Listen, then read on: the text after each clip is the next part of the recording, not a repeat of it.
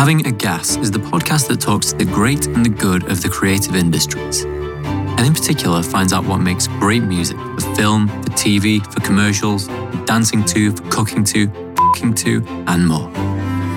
Today I'll be having a gas with Ben Kay, an erudite, knowledgeable and respected creative. Ben tells me all about his new agency, Gigantic F***ing Solutions, and tells me about his plans for the future of creativity. Did you say you're in LA? I am in LA. This is my window. It's nice and sunny today. Oh my goodness. See, it's July here and it's Manchester, so as you can imagine, it's pouring it down. Yeah, that sounds like a recipe for... Although everyone I spoke to in England said it didn't really rain much between April and May. No, it was a fantastically warm lockdown, which was very frustrating. Yeah, and then we're in July and it's raining. It's kind of part of the reason I left the country, really. Right, yeah. When did you leave? About 6 years ago. 6 years on the 25th.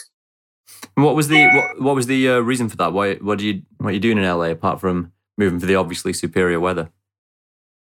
Well, we really just wanted to move. Like my wife rang me up one day about 10 years ago and said, we should move to LA. And I was like, yeah, that sounds great. So I literally called my headhunter straight away and said, do you have any jobs that they're not actually in LA, but they're kind of connected with LA? And they're like, giving her a pretty difficult brief. And she went, oh, yeah. The creative director of Media Arts Lab job is up and you have to go to LA 3 or 4 times a year to because that's where the upper management is.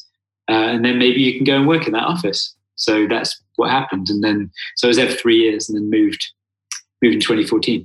Okay, cool. What happened before that? What was your background? How did you lead up to that? Because obviously I've been seeing your updates on LinkedIn, which is how and why I got in touch. You appear quite knowledgeable on Outland, on the industry and on the thinking behind what's going on. So I just thought I'd check you out. But anyway, yeah, how did you get there? Do you mean the whole story? I can do it really quickly, but do you mean...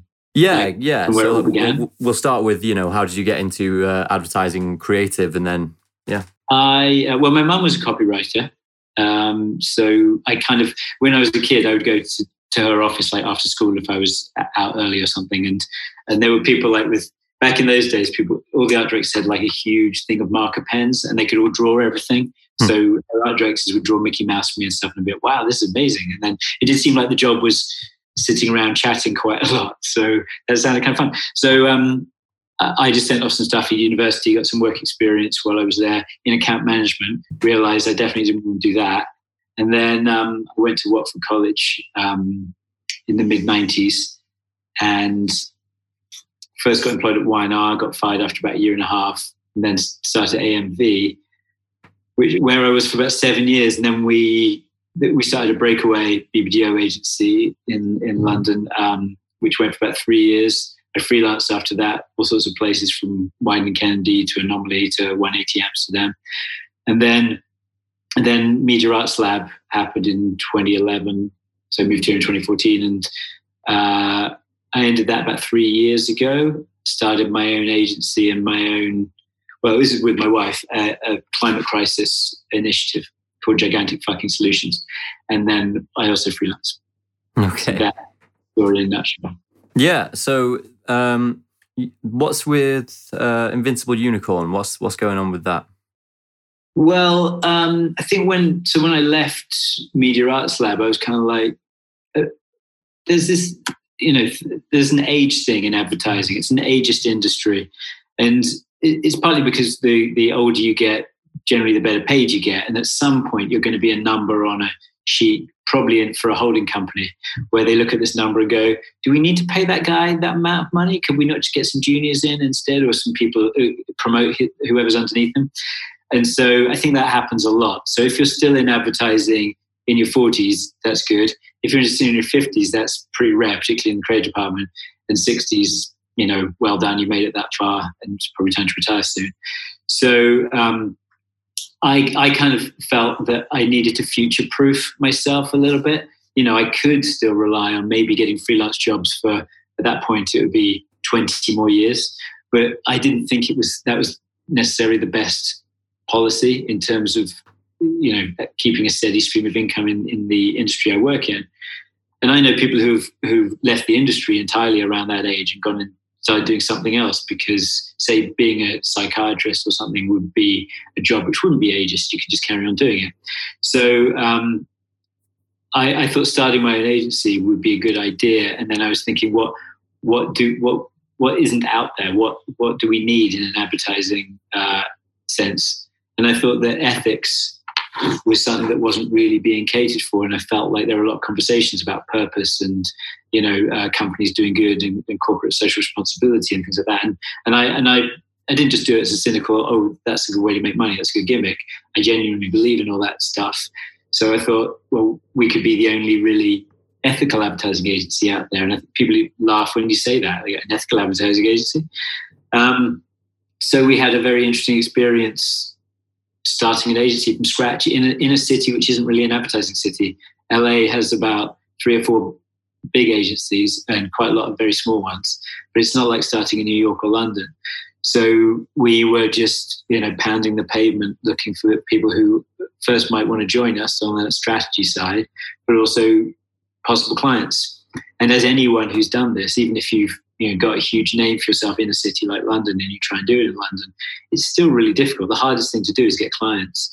And so we got a few, and we did some work that we really like. And then we came up with this Gigantic Fucking Solutions idea about a year ago, and we found it more interesting in terms of the creative opportunities that we're able to kind of instigate for people. And then we're looking for really big, hence the name, ways of tackling the climate crisis.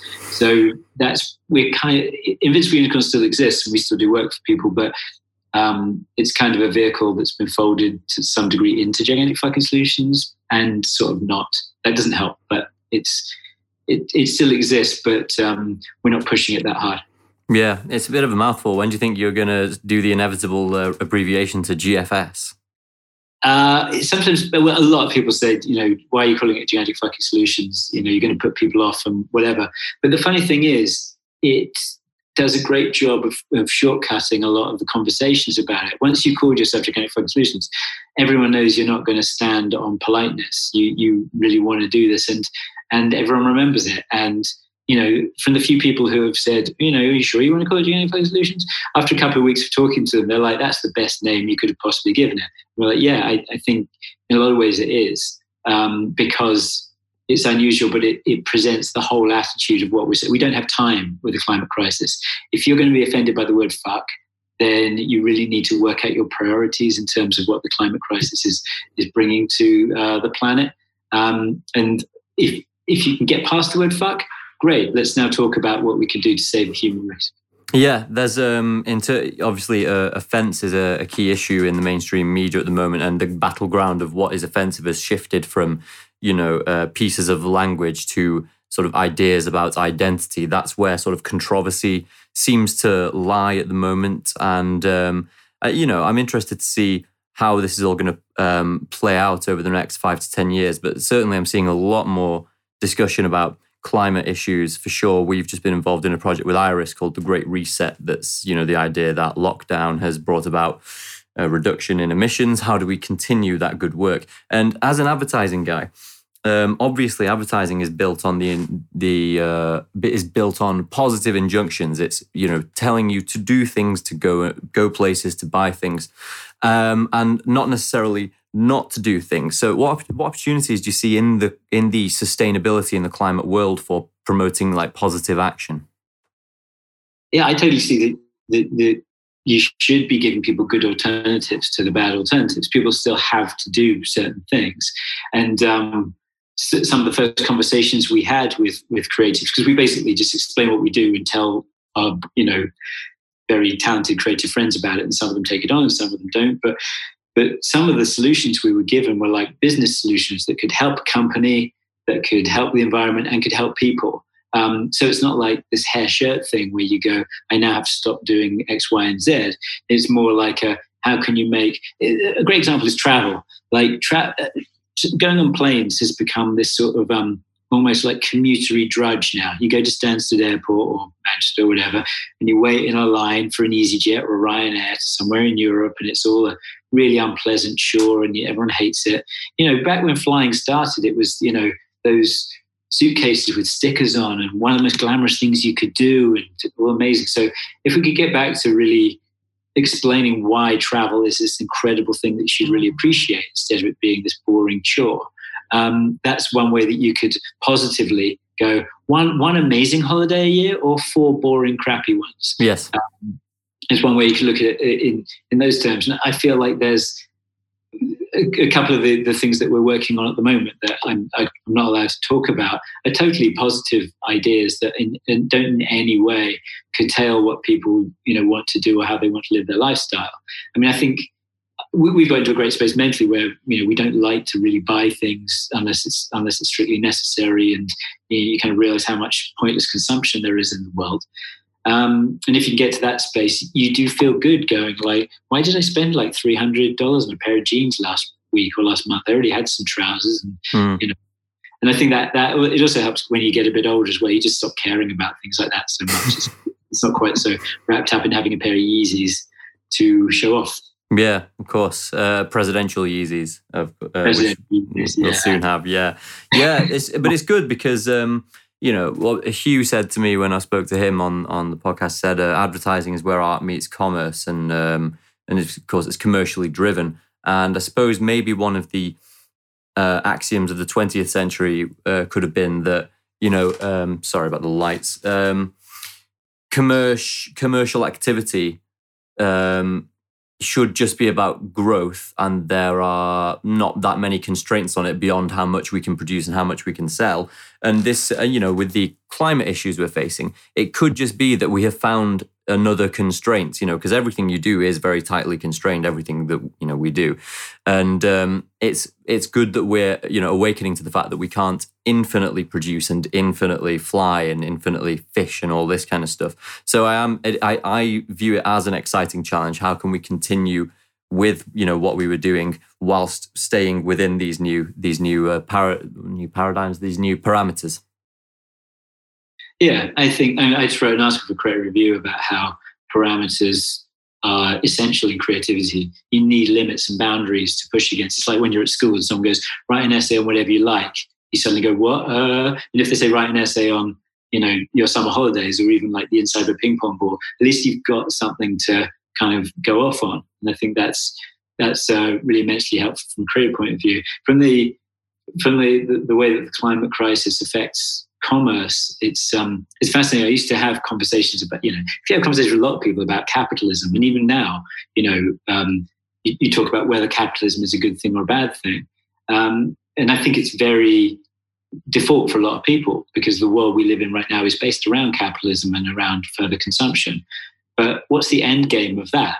Resources will run out. There'll be too many people and not enough stuff for them. And clearly the climate crisis is a result of, consumption. And I remember when I was at BBDO years ago, we had it explained to us that we needed a somewhat ridiculous percentage of increase every year to keep going as AMV. I was like, why do we need to keep increasing everything? Do we need to keep increasing everything in consumption? Because there is an end game to that, and it's the end of the human race. So at some point, you've either got to go, we're not going to do that, we're not going to play that game, or just accept the inevitability of, we're here in a very short time.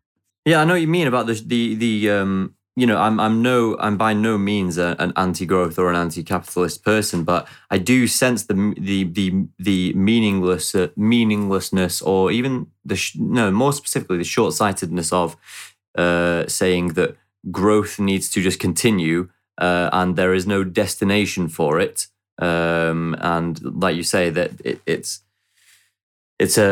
it could go on infinitely. Obviously, the growth of BBDO, someone would say that's a reductio ad absurdum. That's a preposterous idea to say that BBDO continuing to grow will destroy the human race. And you might say, well, fair enough. But what is it going towards? Is it going towards anything? And I think this is. I don't know what's brought this about. The idea that like all of the meaning in your life should come from career and income and things like that. But I'm somewhat speaking it off on a tangent here. But that's kind of I think what you identified there was you need a goal. Everything you do needs to be towards some end, and growth towards no end people do get nihilistic about it, and also disenfranchised, and people, young people are once again in their numbers starting to question the sort of foundations of our civilization, like capitalism, which is, it's kind of a retro criticism. It's something that was happening a lot over the 20th century. But like you say, if there's nothing that it's moving towards, then that's probably the inevitable conclusion. Well, I mean, look where we are now. We are in the midst of capitalism, global capitalism, and we're fucked. Like, as a human race, we're in so much trouble right now. And the coronavirus is a direct result of messing with the environment. What's happened is that the growth of cities has moved into areas where, animals used to live and where apex predators used to be. And they had to move out of those areas. So when apex predators moved out of those areas, mid-level predators then started mixing in more ways than they did before because there weren't predators to kill them. So that's when you get bats hanging around in areas where you have pigs. And that means that inevitably at one point or another, those things are going to collide. And of course, human beings are there as well. Look, we've had a pandemic every 5 years since the start of the century. It's not weird. It's just this one happens to be the one that's grabbed us all. But when it was SARS or MERS or whatever the swine flu, any of those things, Ebola. Yes. They were all just warning signs of what was going to come. And we don't know if the next virus or the next mutation of the coronavirus is going to be something that's even more problematic. The way the coronavirus works is so random. It's like old people, but kind of, young people will get weird things happening with their feet, and then it causes blood clots. And then we have no control over what the next virus is going to end up. But because of how we've treated the earth and worked with the spaces that we have to live in, we now have a virus that's ruined the economy. So capitalism is at this point where it's eating itself and destroying us. How can we really justify continuing with it? So what do you see as the future of the advertising industry? Because obviously there's I would say a growing population of the advertising community is starting to get more and more disenfranchised with the core purpose of it. Yeah, I mean, the purpose of it is to, expand people's. It generally is to expand people's consumption, but to put messages out there on behalf of goods and services to do whatever it happens to be. But I think the disenfranchisement of a lot of people is down to, whether it's what advertising is doing right now, but it's also what advertising has become in the last, say, 10 or 15 years. And, you mentioned at the beginning about the ads I've been putting up from the sort of 90s and early 2000s. And people go, oh my God, advertising was amazing. Oh, wasn't it great? And then some people go, what happened? And basically what happened was things like data, Facebook and Google. And that's not to say any of them are bad or wrong or problematic. They have just caused what advertising has now become, which is a data-driven, entirely measurable situation. So instead of creativity, which you can't measure, you've got things you can measure. So you go, let's try and reach these people in this way. It's about the targeting and about scraping data and about all those bits and pieces that are now where the emphasis of the money and attention is. And if you look on Facebook in your feed, there won't be any actually good ads.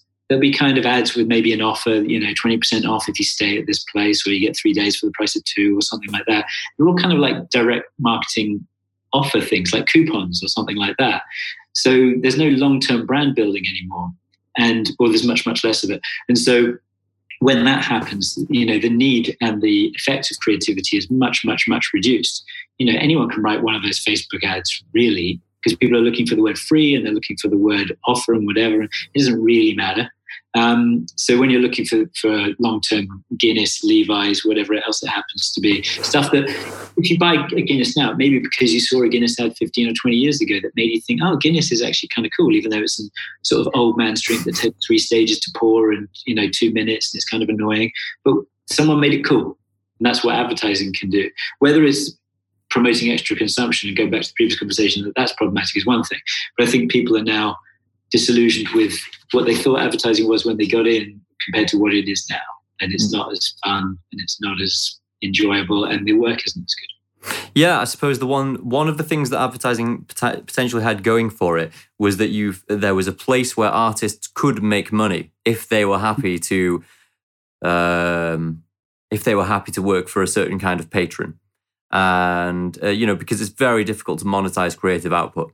And hence why, here I am, a musician working in advertising, because, I couldn't quite make any cash making music in my early 20s. So this was my steady income, let's say. This was my plan B. And then, as you say, there's less and less of an emphasis on the actual creative side of it. And I know exactly what you mean. Whenever I go on Facebook or anything where, there's a web of things watching what I'm doing online to see what it is that I like. And then in a very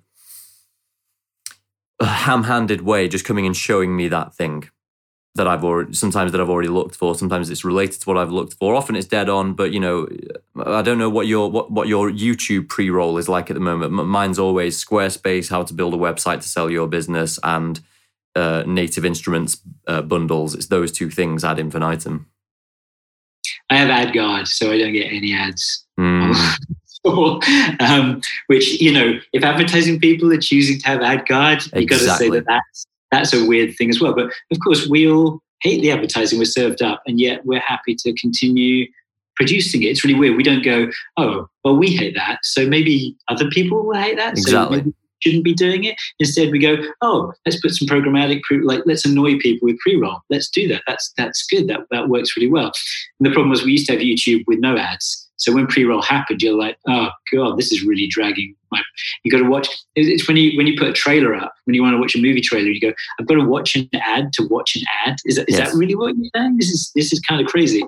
So I think that there's so many things there in the new world of what advertising kind of exists to do and exists as a, I don't know. Going back to what you're saying about it being a way people could express themselves creatively or have a job that allowed them to express themselves creatively. Because famous authors like Salman Rushdie and Faye Weldon started in advertising, partly because I'm sure it was more like this in the 60s, where you could kind of get your job done in a few hours in a day, spend the rest of the day writing, and no one knew because you're a typewriter. But then people like Hugh Grant and Alec Guinness, they started in advertising. That guy, I don't know if you know Little Dicky over there. Have you seen him?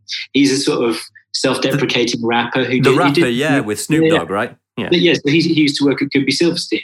So I think advertising as a job often gives you the opportunity to both express yourself creatively and mix with other creative people. You meet directors, you meet music people, photographers, illustrators, and that's really cool. And then often there is enough spare time in a day, because when someone tells you to write an ad, it's not like producing reams of paper for an essay or a thesis or something. You go, I'm going to have to kind of chat about it for a while, not do anything for a while, go for a walk for a while. In a couple of days, hopefully I've got your ad for you. So there's time when you kind of need to do other stuff. And I'm saying that as someone who's written 2 or 3 books, 2 or 3 screenplays, an entire TV series alongside my advertising job, because, it's a way that I can express myself creatively. There's no one looking over my shoulder, correcting my copy or anything. And I was talking to Hugh about this as well. I was saying that we both agree that even if you're really successful at, say, writing a book, you can't make any money off it. Like I made it what was called at that time a decent amount of money for the advance I got from my novel, and it worked out to me earning £3,000 a year. So if you do a literary one, you might sell 500 copies, you might make a few hundred quid if you're lucky. So that's even that path, and lots of other paths aren't really lucrative. So advertising, you get paid, and you can get paid quite well, and still possibly, if you do things in a certain way, have time or have it as your hobby. You come home and you do 2 or 3 hours of something else. Yeah, this is the thing, isn't it? As you were saying, in all creative output, almost all creative output, you either get paid everything or nothing. So if you're, even in my case, if you're making music outside of the advertising world, obviously, you're on Spotify, the data differs depending on who you ask, but there's for the number of streams you get on Spotify and the revenue you get from that is something like 1 million streams equals somewhere between 1,500 and 3 grand for 1 million streams. And so if you have just broken the back of that and you've done an enormous campaign to get your artist off the ground and they've done 1 million streams of their first single and they've got 3 grand, okay, big whoop. But if you're The Weeknd or someone like Drake, and you're doing 6 million streams a day, and you're doing okay. But it's a very, very steep, which way around are you? It's a very steep distribution. There's loads of nothing and then a tiny bit of everything at the other end. And so Yeah, I think it's obviously a good. There's an incentive certainly for the creatives to keep to sell on the importance of the creative to the brands, rather than the creative being a kind of magic show that happens before the media and the the insights, because. Well, I mean, I actually don't know where that goes. If it's very difficult to generate, revenue from being creative, and then the creativity and advertising is starting to taper off in terms of its importance, then where is there left to go? And again, I'm reminded of something that Douglas Murray said recently. He said, you can't expect people to be enthusiastic about capitalism if they can't generate capital. That's absolutely true. Spotify just boggles my mind when I hear about those figures, because I was reading David Byrne from Talking Heads, his book, How Music Works, which is fascinating. And he was like talking about, the $400 he got from whatever. And I'm sitting there going, why even put your music on Spotify? And it seems like not only is it, you have to, otherwise no one knows where to get your music or can't get it. And it's all free on YouTube anyway. So what's really happening? But Spotify is part owned by the record companies that exploit the artists. And then, they send enough money to the record companies, but the record companies don't really give much to the artists. And on one side, perhaps Shania Twain had too much money in the 90s because, how much CDs cost £15 or dollars or something. And it was too much in that direction. But at the same time, if I want Radiohead to produce another album and they want a brass band on it and they want whatever, they need to be able to afford that. And they need to be able to afford it through being subsidized by the sales of the record. So if Spotify is giving them £400 a week or whatever, I'm sure Radiohead make a lot more than that.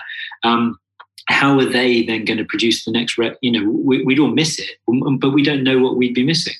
What that's going to cost everybody. And I think with Spotify, the answer now is apparently gigs make you much more money, or a lot of them are turning to live music. But obviously with the coronavirus, that's all dead. So you just have your £400 on Spotify. Where is that going to end up? Everyone from Coldplay at the top or whatever to struggling artists who are just trying to get by and have it as a living. It seems to be a crazy situation. It's going to result in no more good music. Yeah, that's exactly what we're going for here, isn't it? It's like the coronavirus crisis has revealed a big hole in how a number of things work, and you're absolutely right in terms of the attitude from musicians was, well, music now costs nothing to access. So I have a Spotify premium membership, which costs me £9.99 a month. And then for that, I could have it on endlessly, churning out new music from a speaker, and that would cost me £9.99.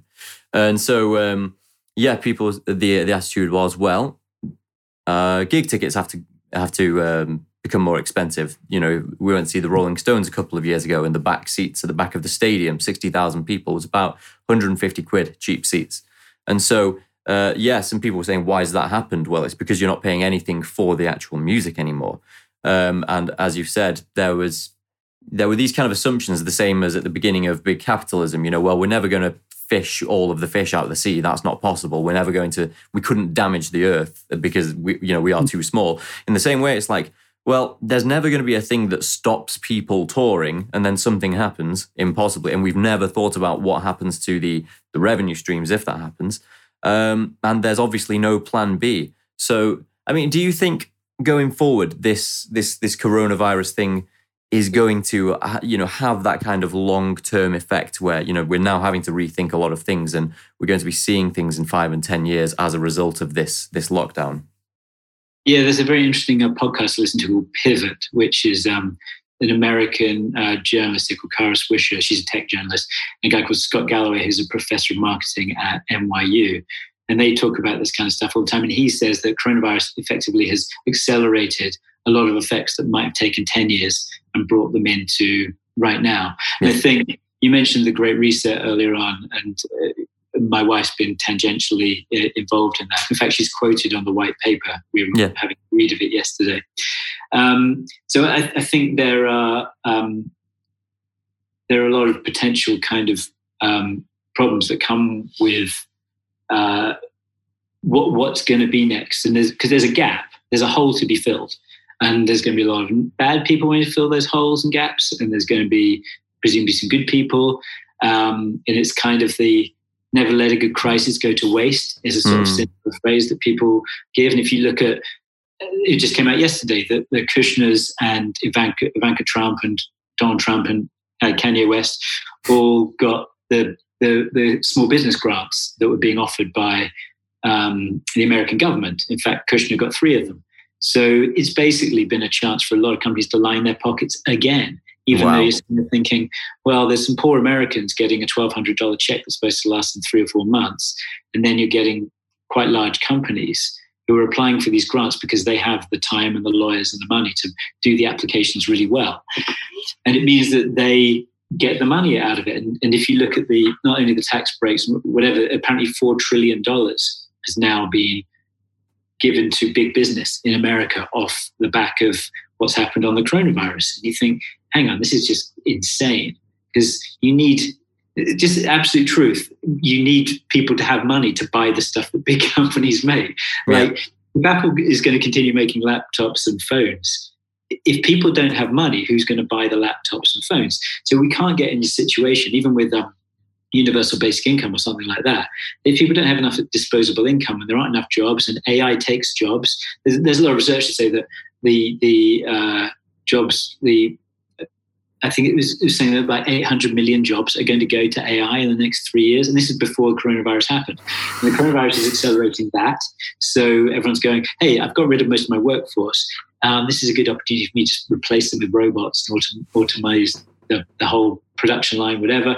And then I'm making more money. But what do you do to the people who don't have jobs? We've got to a place as a human race where there's not enough work for everyone to do. Yeah. So I remember when I was traveling around in India about 4 or 5 years ago, like, you got your ticket on a plane, you got your ticket checked by like 4 or 5 people. And once you thought, hey, finally, I'm on the plane, and then another person came along to check your ticket. And I'm kind of going, well, they've got just over 1 billion people and they all need a job. I mean, everyone needs to make money until we grow up and say, hey, really, everyone can just have a 3-day week and we could share jobs and put money in that way, or whatever it happened to be, and have it all happen in that way.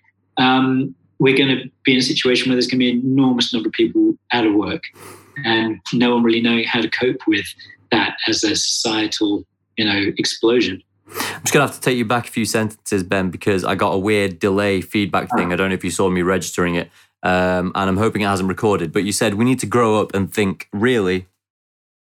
Yeah, we need to grow up and think about the how we can live. Because what I was saying was that in the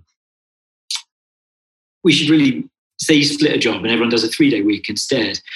We've had this a huge amount of automation and labor-saving devices, and yet we work even more than we used to. It's kind of weird. Like, back in the day when there weren't toasters and there weren't, microwave ovens and whatever. No, you save some time. We seem to have saved all that time and added it to our working day. It's kind of crazy that instead of going, well, hey, look, we could all do a 3-day week instead, couldn't we? And look after each other and express ourselves artistically and care for old people and all the other things that you could do with spare time. Instead, they go, no. Don't just do a 4 or 5-day week. You got to do a 6-day week. Don't just do a day. You got to do evenings as well. Presenteeism, blah, blah, blah. There's all ththese people and not enough work to do. And we just pretend there is, because you can measure quantity, but you can't measure quality. So you go, well, I've seen you. So if you employed, say, a creative team on a 5-day week, 8 hours a day, and you got them to work evenings, and you said, oh, it's a pitch this weekend, so everyone's on Saturday and Sunday, you could effectively get 1.5 people for one person's salary if you just thrash them to death on the hours. And in advertising, we kind of accept that. Yeah, it's advertising, rock and roll. We're going to be there late and eat pizza at 3 a.m. and come up with ideas and blah, blah, blah. Because it's sort of a bit cool and everyone's a bit younger and, it's a young industry. But what that does in general is just allow people right at the top of Omnicom or WPP or whatever to pay for one person instead of 1.5 people, or have a 2-person creative team be effectively 3 people. That's what's really happening here. Everyone's just finding a way to exploit and squeeze more out of people who can't really do much about it and can't just walk out and get another job in the same way.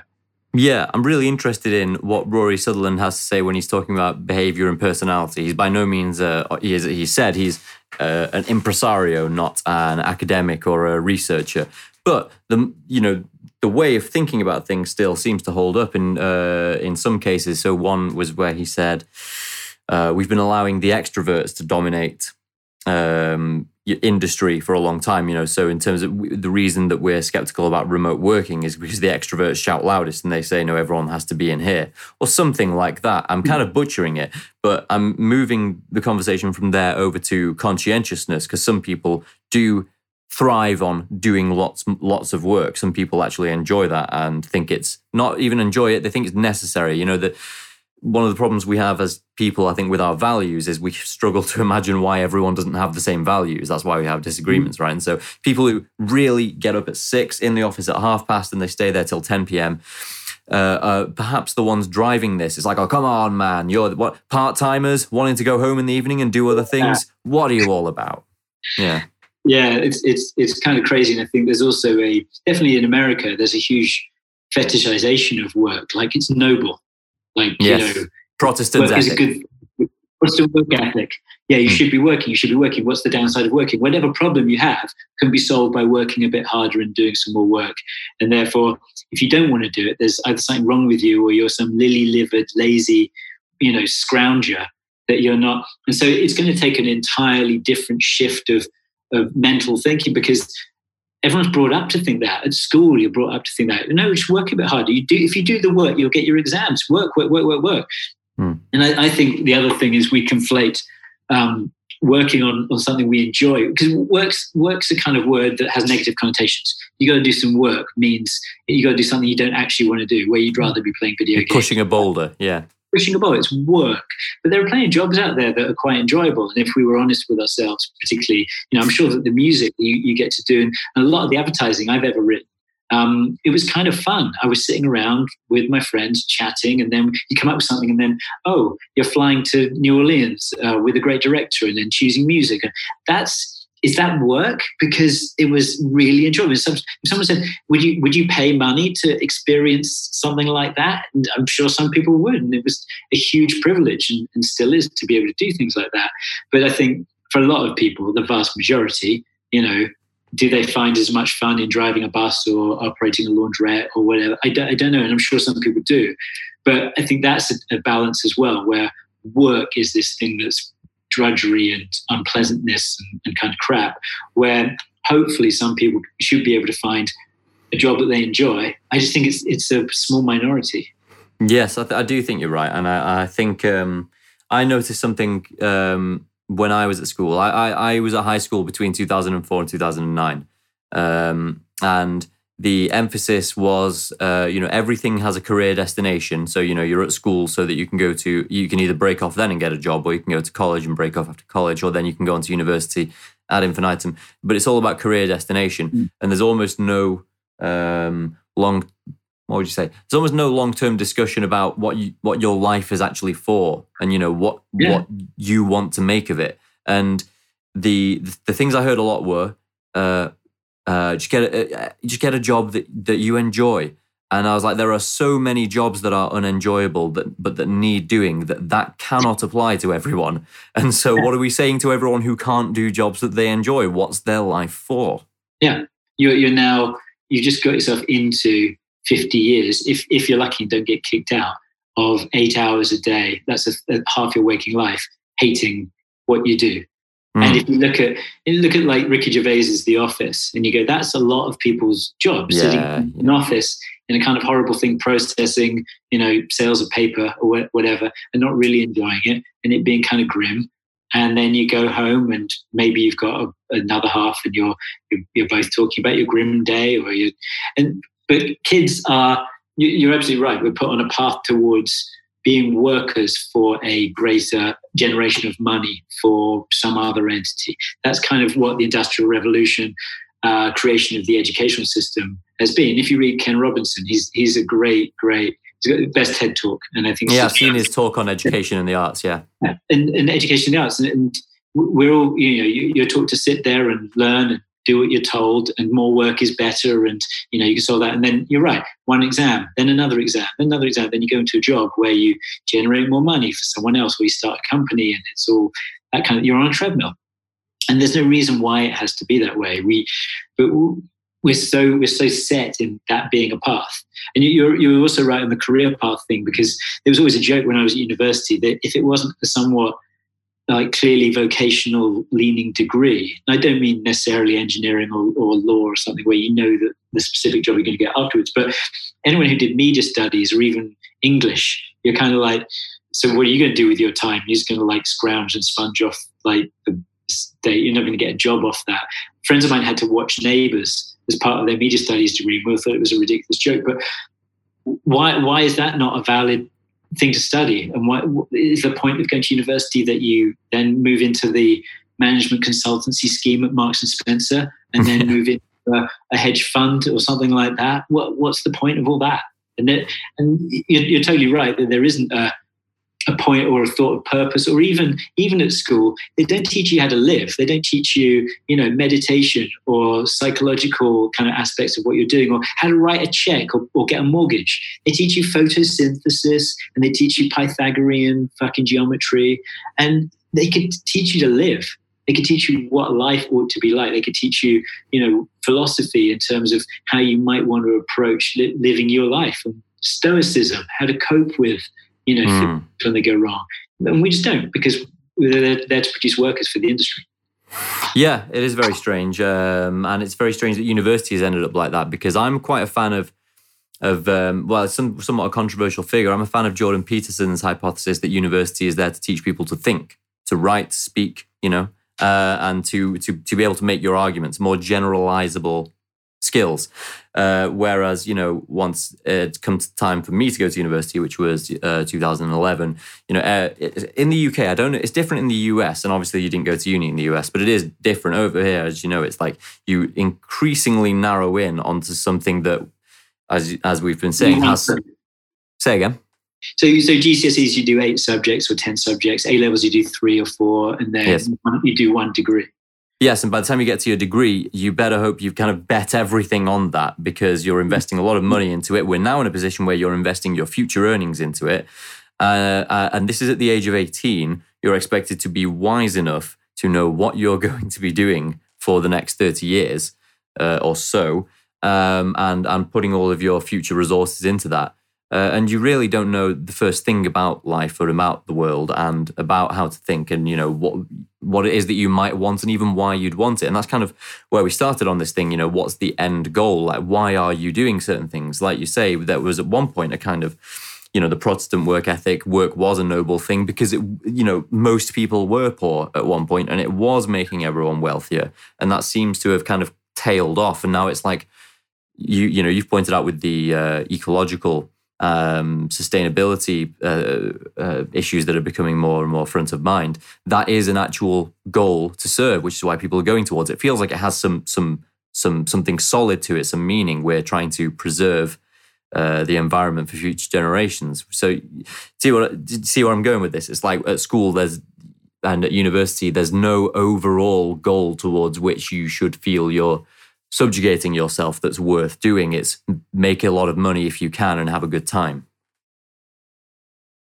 Yeah, and I think it's only really relatively recently it feels like that fabric's fallen apart. I think the 2008 crash, which had a lot of millennials who were just about to go into the workplace, realized they were right at the back of the line again, because all the people who'd been fired in 2008 were kind of ahead of them in the queue because they had experience. So millennials who were promised this kind of life from doing a degree in this country, in America, spending $200,000 or $300,000 on getting that degree. And it's crazy. It's like a really weird, there's so many things set up here that if you don't spend the money, you're not allowed to even play the next stage of the game.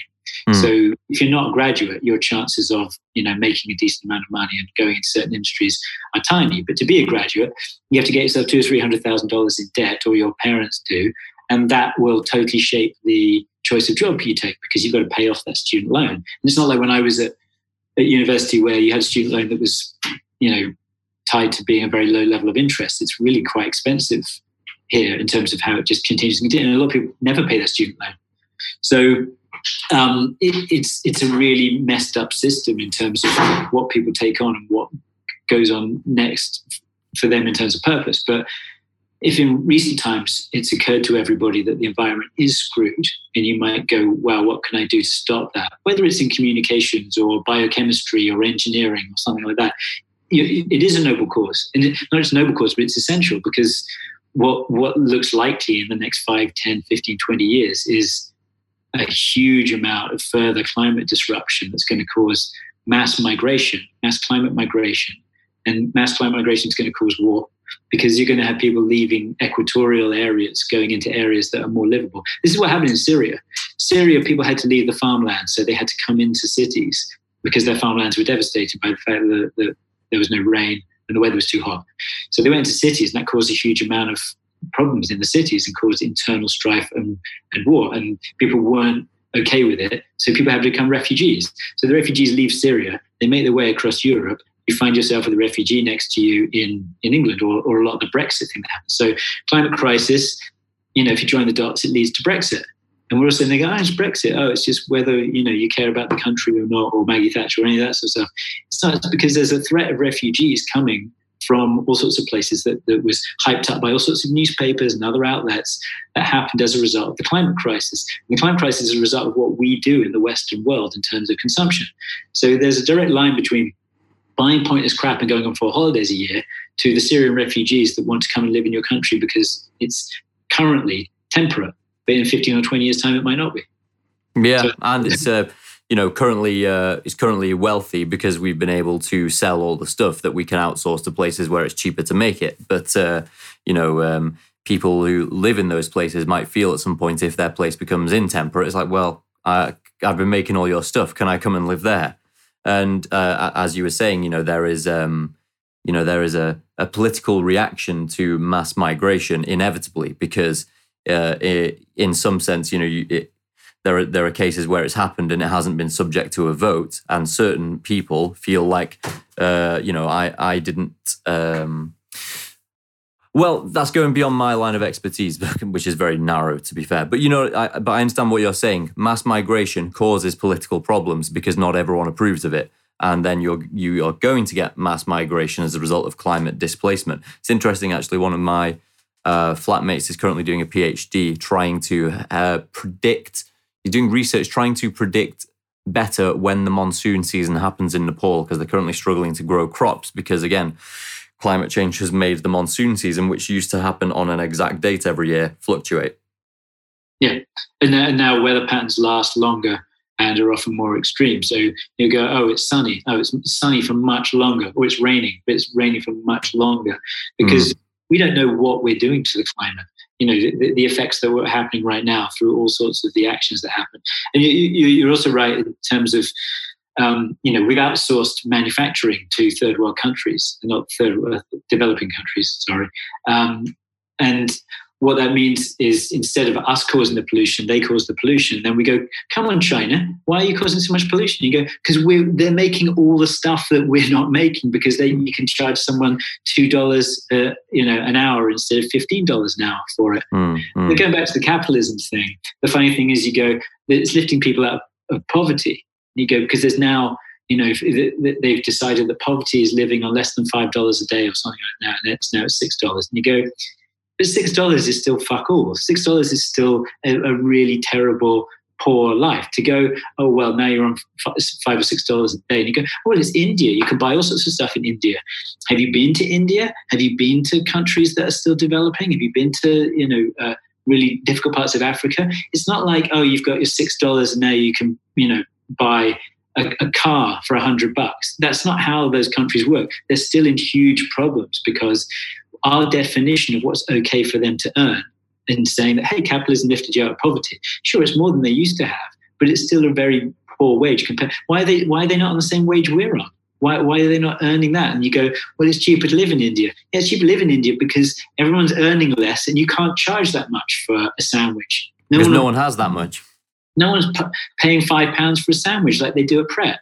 So that's why that situation, when everyone's patting themselves on the back, look what we did. Look what we did. We helped all those people lift themselves out of poverty. Go and see the countries. They're not out of poverty at all. Yeah. Is this what you found when you did your traveling? Well, I went to India for work a few years ago, and I think everyone, even outside India, knows that there's a lot of poverty in India. Of course, it's 1.something billion people, but it's also a huge 200 million middle class as well. Like when I was there on behalf of Apple, you're talking about a country that can buy, that's more prepared to buy iPhones than the entirety of America. Like if you've got 200 million people who are middle class enough to afford an iPhone in India, that's way, way, way more than America. So you've got to start really looking at that as a country that's offering way more than just, oh, it's India. No. You can start to really look at how to sell things to India, but then the wheels just turn even faster. How do we get the things to make all the iPhones or all the other products that are being sold to India and all the other developing nations? As China gets more money, as Indonesia gets more money, as Singapore has gone from being a total kind of backwater with nothing much happening to it to an enormously wealthy kind of state. When all those countries start to consume, and you've got to create more and sell more. Where again, let's go back to the conversation half an hour ago. Where does that leave you? Not in a good place. Yeah, and I feel like in some sense with the coronavirus crisis this year, which is the only thing this year is going to be defined by from now until eternity. I'd be very surprised if anything became more significant than this. Well, we have an election in November, but you're absolutely right that the global pandemic of this, it won't be this year. It'll be this year and next year and probably the year after, and we'll be used to it. No one's entirely curing it. It just seems to flare up in really weird ways. Sorry, go on. What you were saying? No, I was. What was I thinking? The coronavirus thing has revealed to us the vulnerabilities that were a result of becoming dependent on places like China to produce everything, because China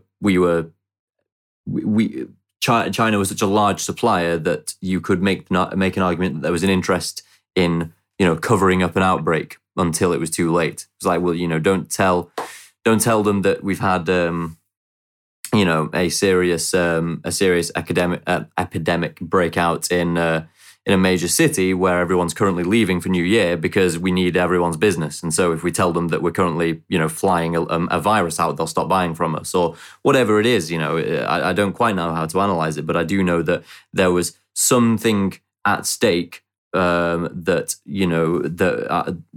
there was something at stake that caused us to learn about the emergent crisis too late. Yeah, and I think a lot of it was also the way China is set up politically, whereby they have regional kind of people in charge, and those people in charge really don't ever want to give bad news to their boss. So I've listened to a few podcasts about this, and apparently a lot of what happened was that,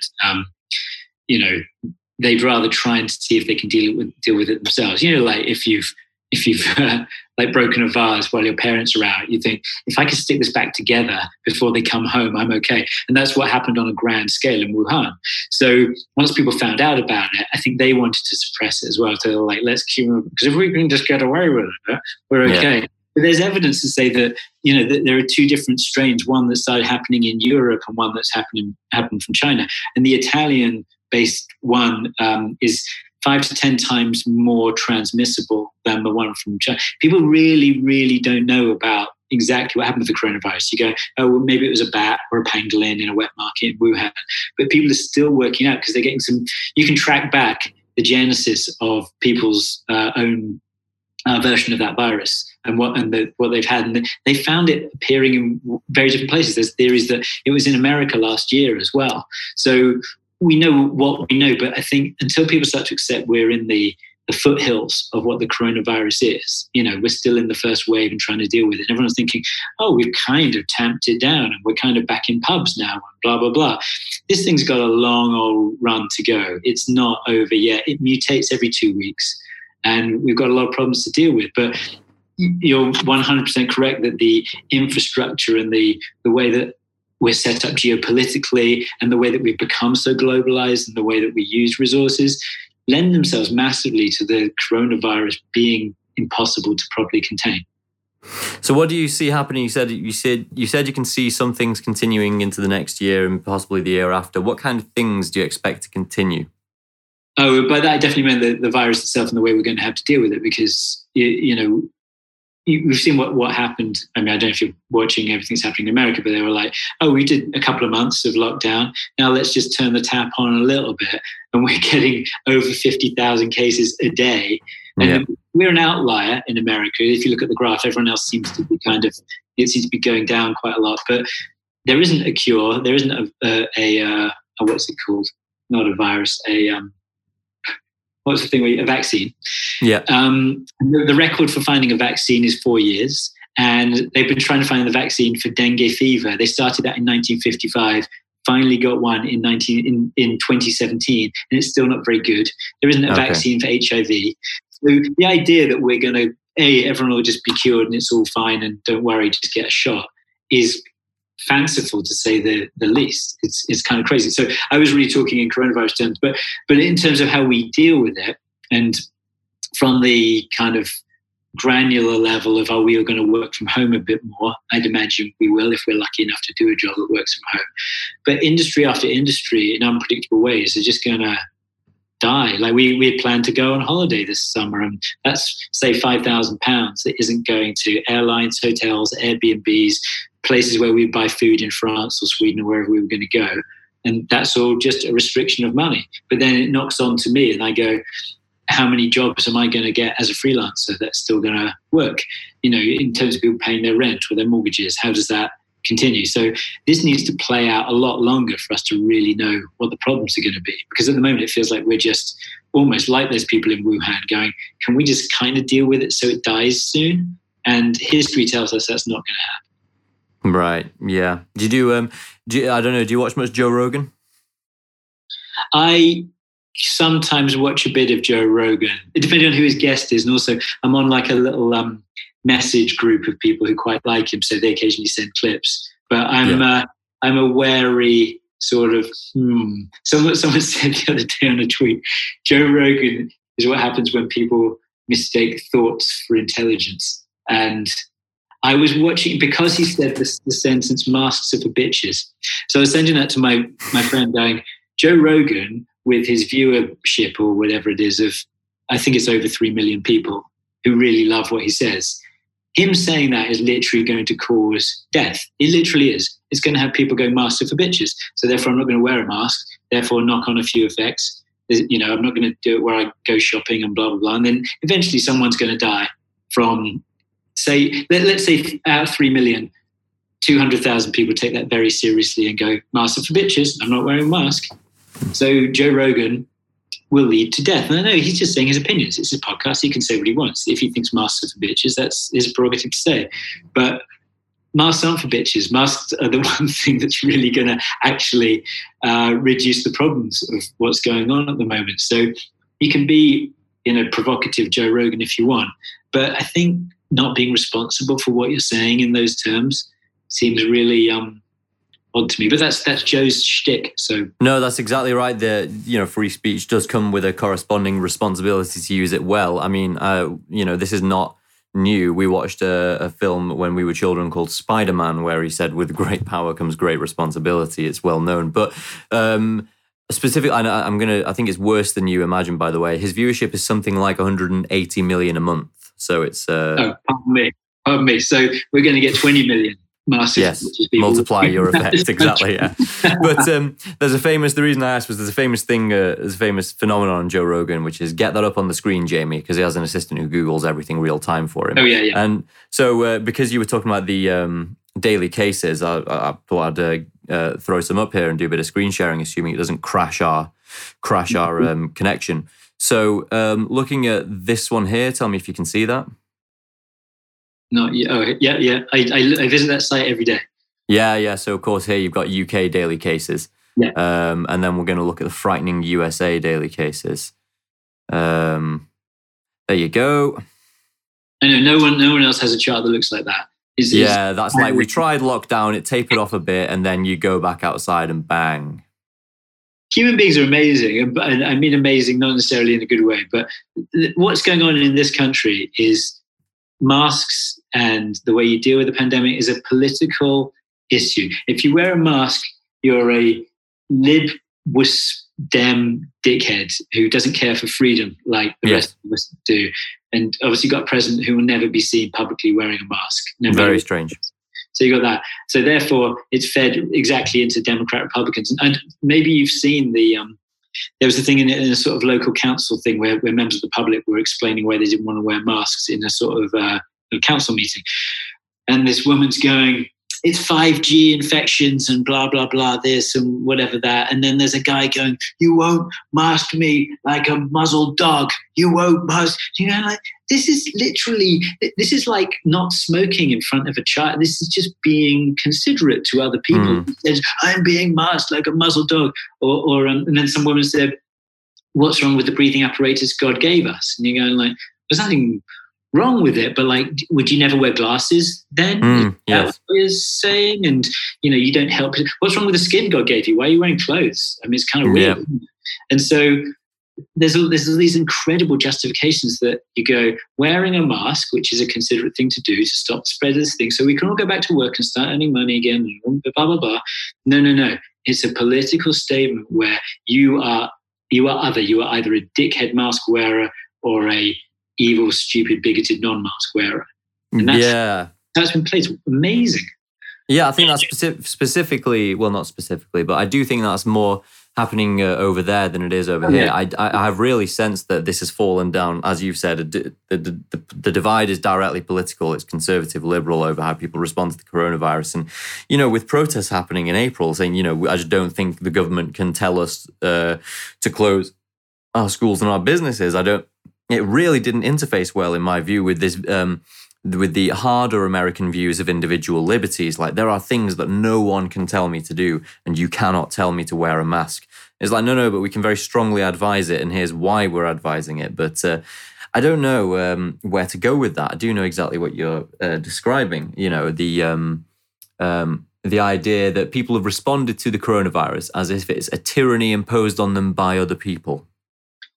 Yeah, and I think the whole way that they're pressing it's the China virus or the Kung flu or whatever terrible phrase Donald Trump or Mike Pence are using because basically Donald Trump, his back is against the wall right now. It's looking pretty crap for him in terms of the poll numbers. And it's looking not only will he be defeated, but he'll be defeated in a landslide because what he's been given to deal with this year is the exact opposite of what he can deal with well. Like, it involves needing compassion. It involves having to take short-term pain for a long-term gain. He can't and will not do any of those things. So this is a perfect storm for him to look terrible. But that means that on the other side, he's doing whatever he can to just stave off when this is going to happen and how big the effects. And that's how it all started. If we tell everyone it's a problem, the stock market's going to go down. Yeah, if you don't tell them it's a problem, the stock market's still going to go down, but we're going to have an enormous number of deaths as well.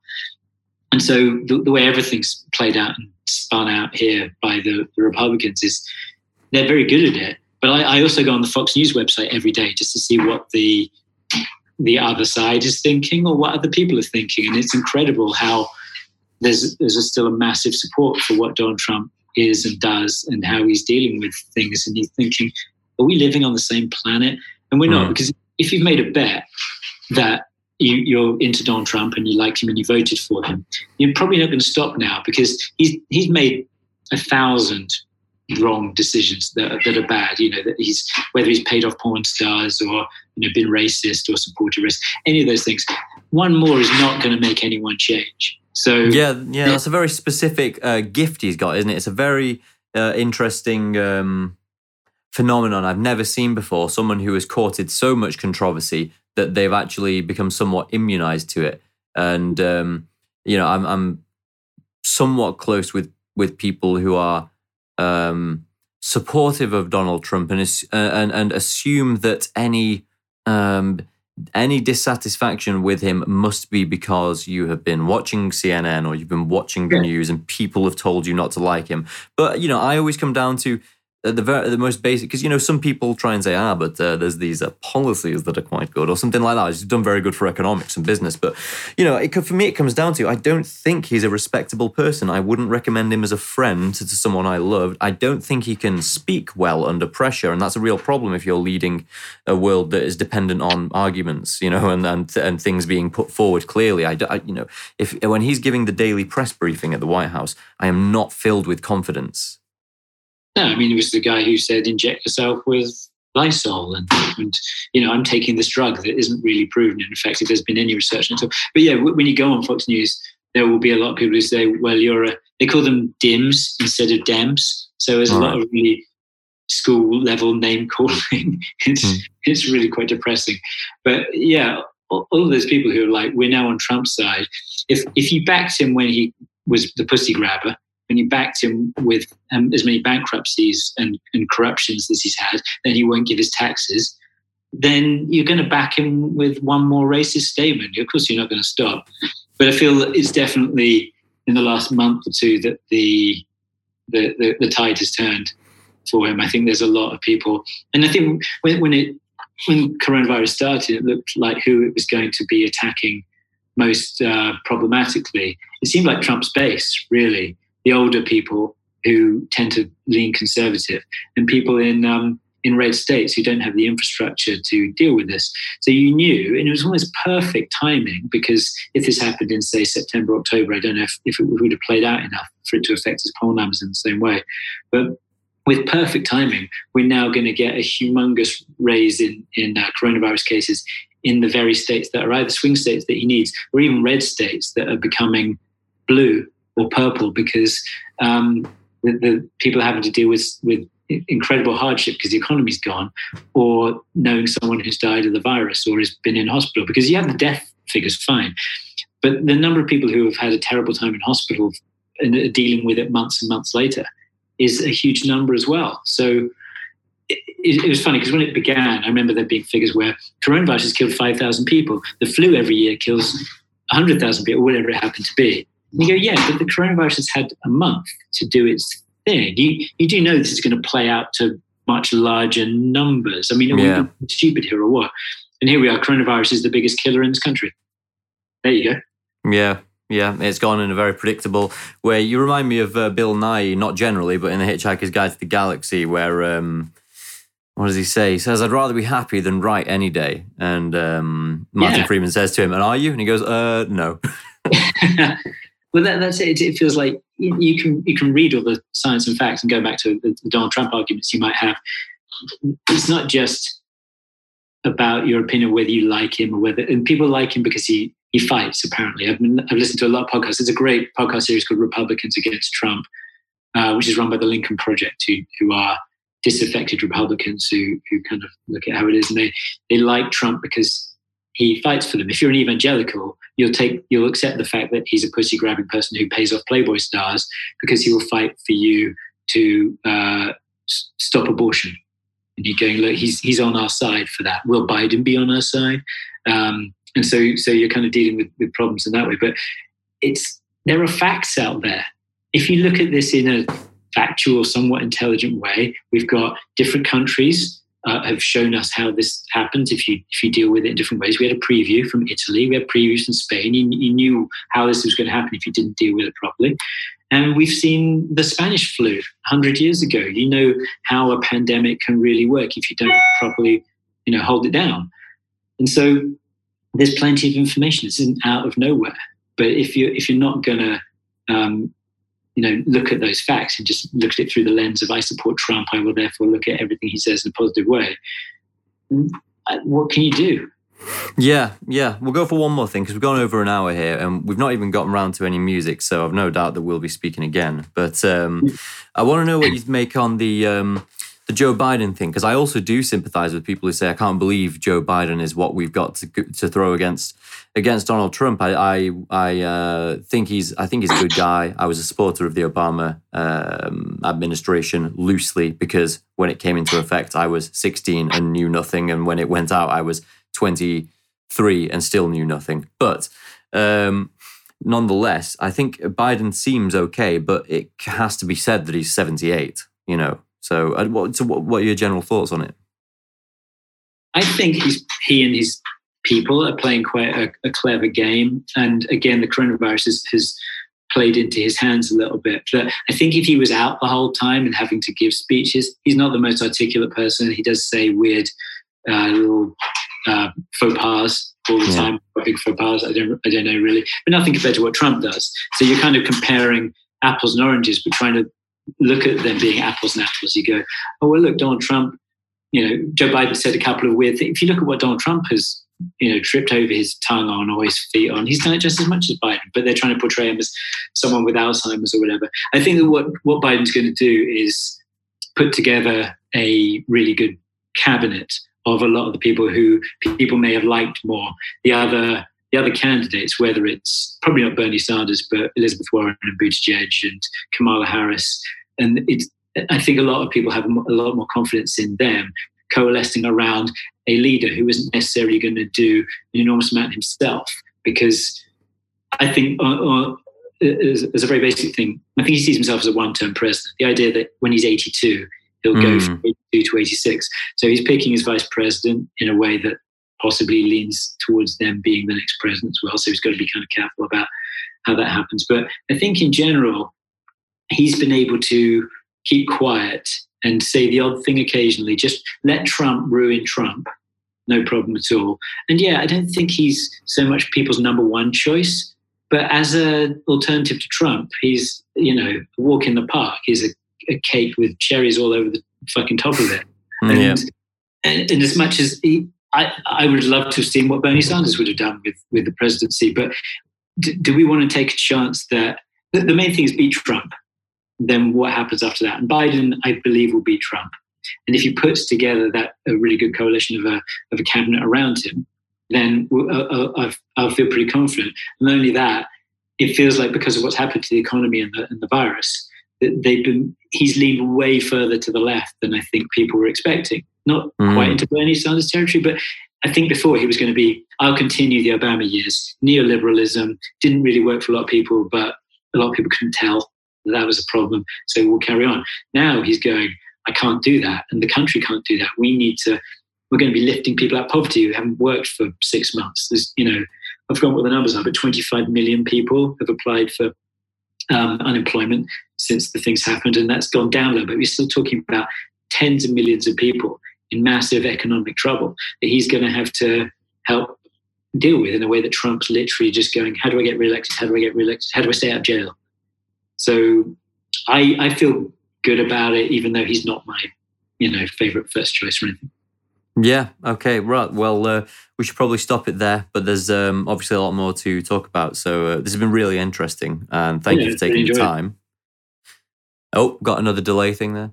That's good. And I'll let you know when this is going out. And I mean, I've heard you mentioned a lot and seen a lot of your the stuff you've been doing on LinkedIn, and so I'll keep an eye out and look forward to speaking again.